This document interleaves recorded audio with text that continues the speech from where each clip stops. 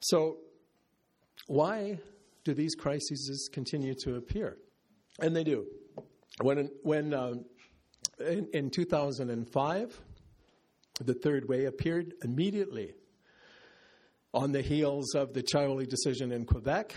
Klein saw a chance to make a move, and he made it. At that time, Iris Evans was the Minister of Health. And, you know, the argument is always the same from that side. They're saying it's too expensive, it's going to get more expensive, people are going to get older, they're going to need more health care. We can't afford it, we have to stop paying for it. Well, that argument is the one that they made in 2005, but the way they make it is a manipulation of numbers. I'm going to get further into the mathematical portion of my talk, but before I get there and tell you what those numbers show us, I want to teach you a little bit more Latin. There's two creatures here in this presentation, in the economic argument. We normally, anthropologically, have described ourselves as Homo sapiens, where we consider, with some arrogance perhaps, that we're wise, because that's saying wise man.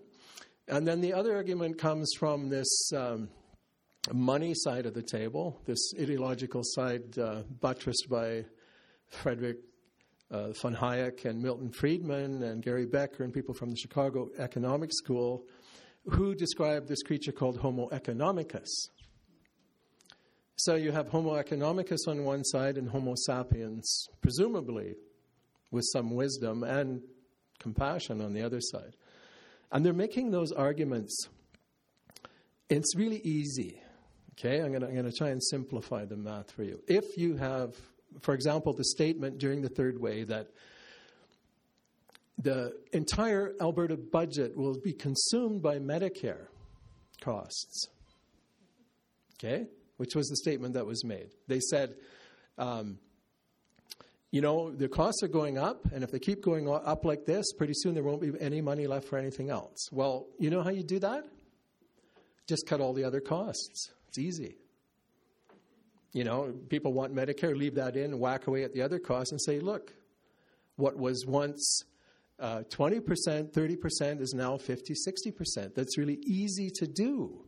But you need a more objective number there. You need something that has a more of a consistency and is less amenable to manipulation. So the number that I like to use, and the number that I've seen used variously by Greg Flanagan, who did a recent study on the effects of aging on healthcare expenses, like Michael Rackless, who's a well-known professor in the field from Toronto. They talk about gross domestic product and the percentage of gross domestic product that's being used. And in Alberta, that number is consistently, and has been consistently over the last 3 decades, at about 5%. About 5% of the gross domestic product of Alberta goes to Medicare. Okay? Presently, we're looking at a gross domestic product in Alberta about $250 billion. And 5% of that is $12.5 billion. I mean, these are big numbers. It's true. But you can't make an argument of increasing expense if more than 80% of the people of the province want Medicare and have publicly said and have said in surveys that they're willing to pay for it, and they understand that it's expensive. And you can show that 5% of your total production in the province is going to pay that. How can you possibly argue that the costs are too great? I don't think you can. I don't think you can make that argument in any jurisdiction. And yet the argument continues to rear its ugly head. Right now we have a situation in Alberta where the Minister of Health, Ron Liepert, is completely contradicting what his Premier said in the publicized television debate in the last election where he said the third wave was dead on arrival, and he said we're not touching Medicare. And now we have Minister Liepert who said that that he wants to move public insurance to private insurance. He said that he's looking for some kind of blend of the American and Canadian systems. I mean, it's really curious to imagine what sort of blend he's looking for there. I mean, which piece of the American system is it exactly that he wants to blend?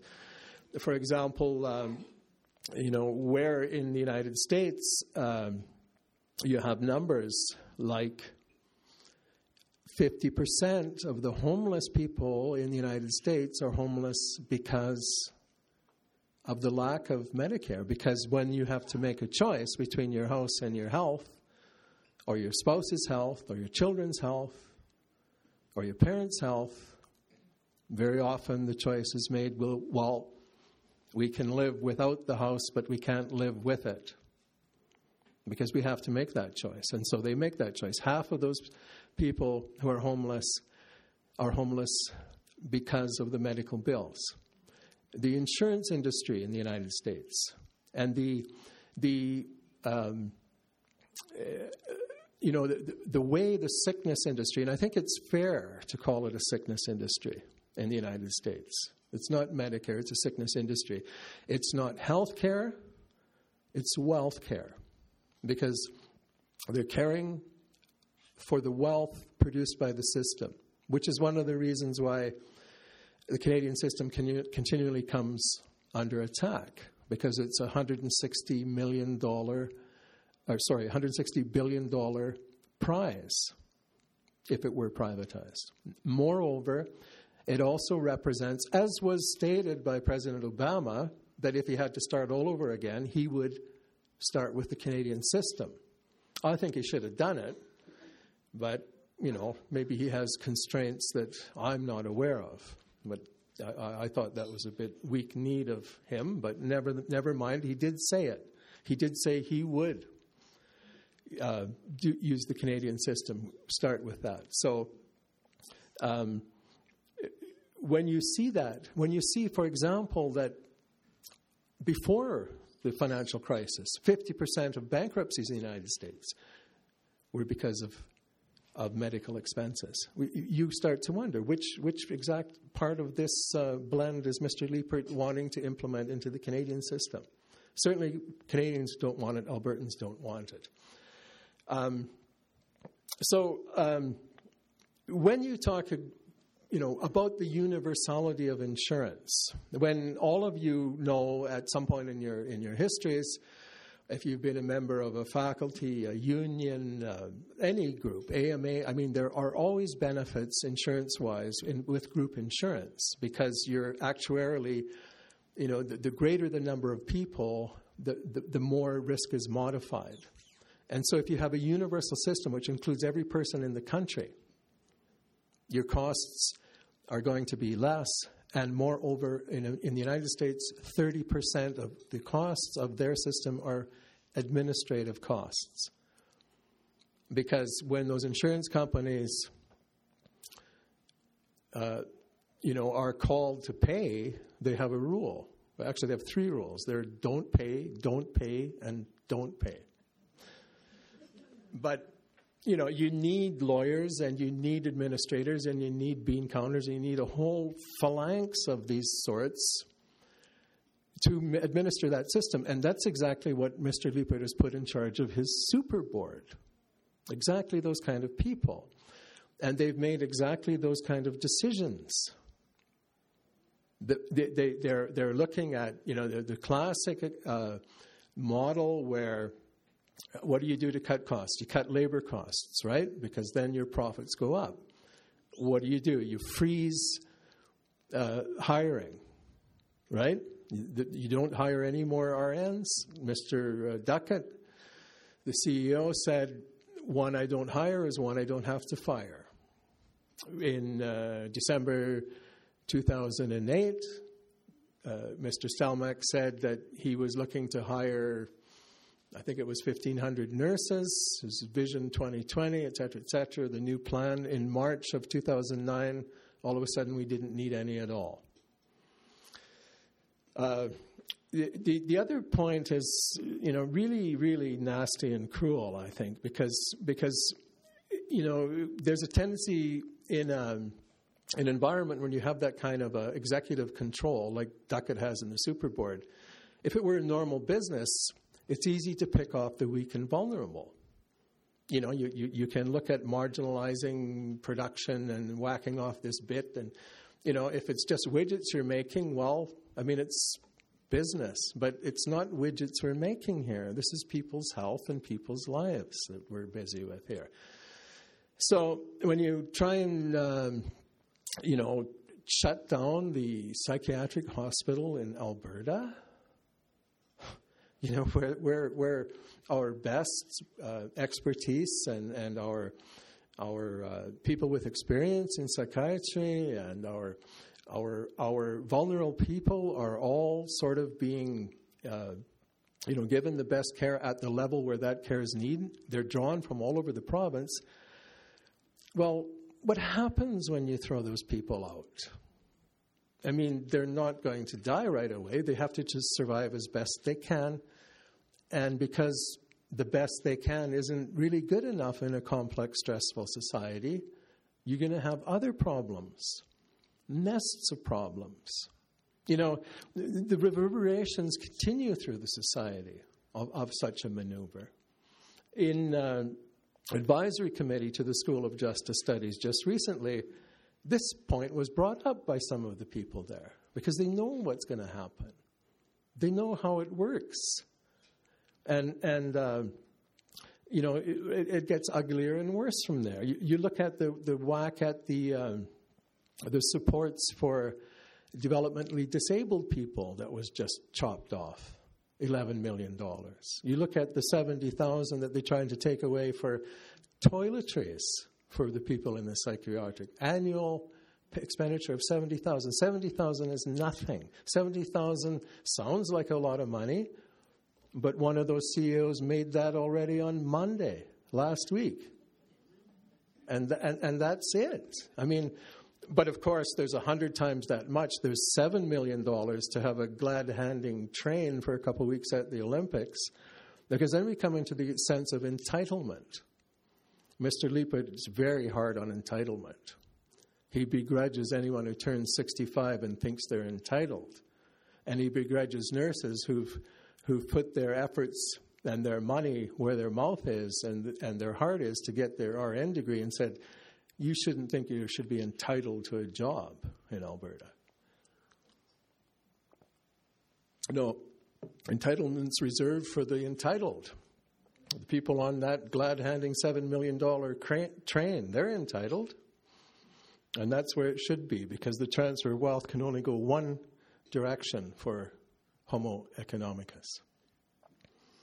It's going to go up where it should go. And don't talk about, this socialized medicine in Alberta. Mr. Klein has said in his new incarnation at the Fraser Institute, although one wonders what he could possibly do there, that his greatest regret is that he wasn't able to push the third way through. And remember, the third way through in the request for proposals said that the object was the continuum of transfer from public insurance to private insurance. So the decision is ours, really, to make. 5% of GDP, pretty consistent. It might go up, a percentage, like 5.6, I think, was Flanagan's estimate, over the baby booming into 2020. But that's nothing.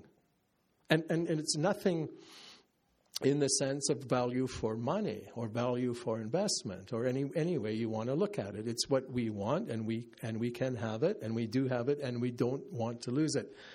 Now, I just want to get a little bit into the numbers here. I think I'm running towards the end, but some really significant numbers. When you have this strange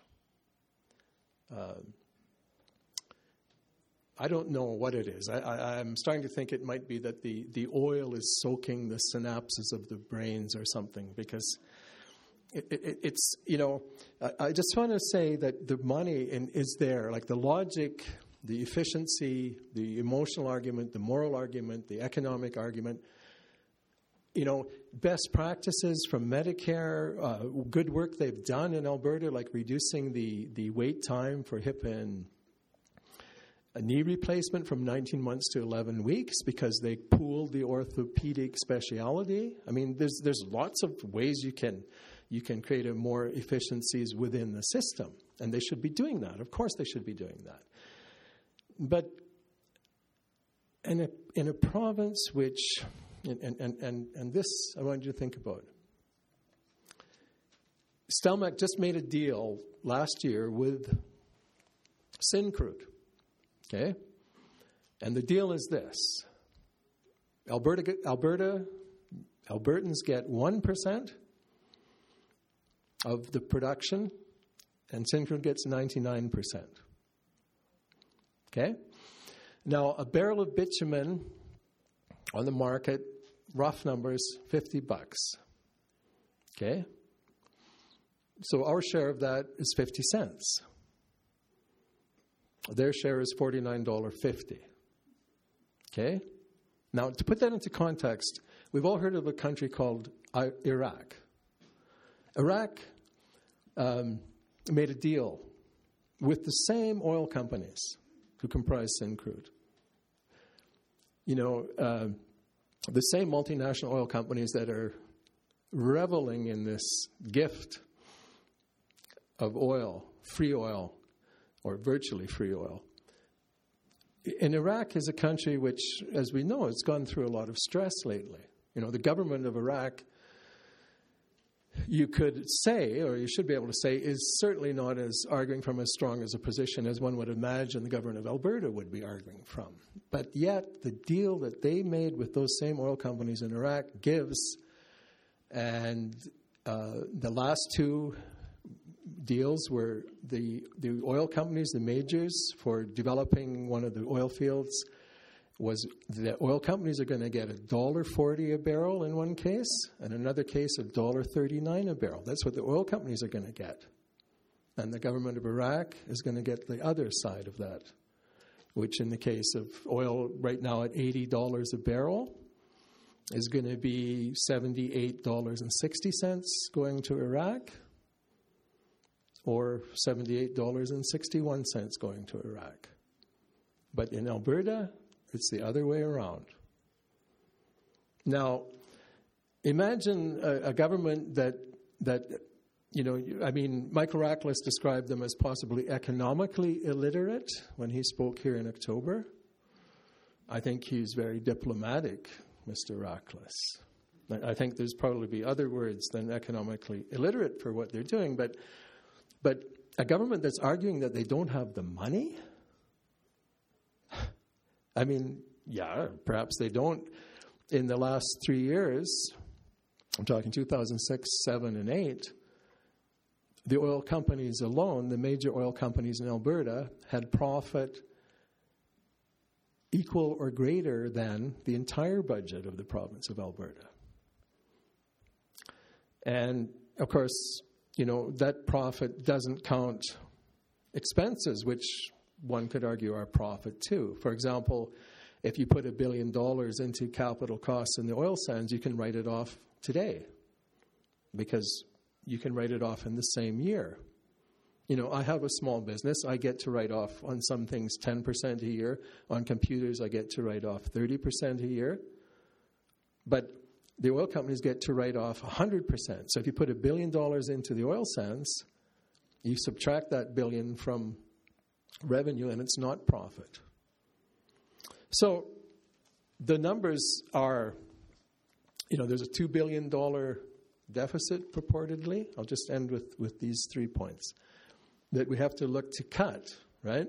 So it's not a question of do no harm, it's get the axes out when you're looking at the Super Board's attitude towards health care. The missing money There was $2 billion left on the table, so said the Auditor General, by not counting the oil revenues properly, and the Alberta government said, oh, never mind. We don't, that's just money on the table for those other guys. There was $2 billion given for carbon liberation in this budget right now. They're calling it carbon capture, but what they're doing is subsidizing oil production by pushing this volatile gas under an old oil field to produce more oil. I mean, the money's there, but it can't be used for health care. It can only be used for wealth care. Thank you.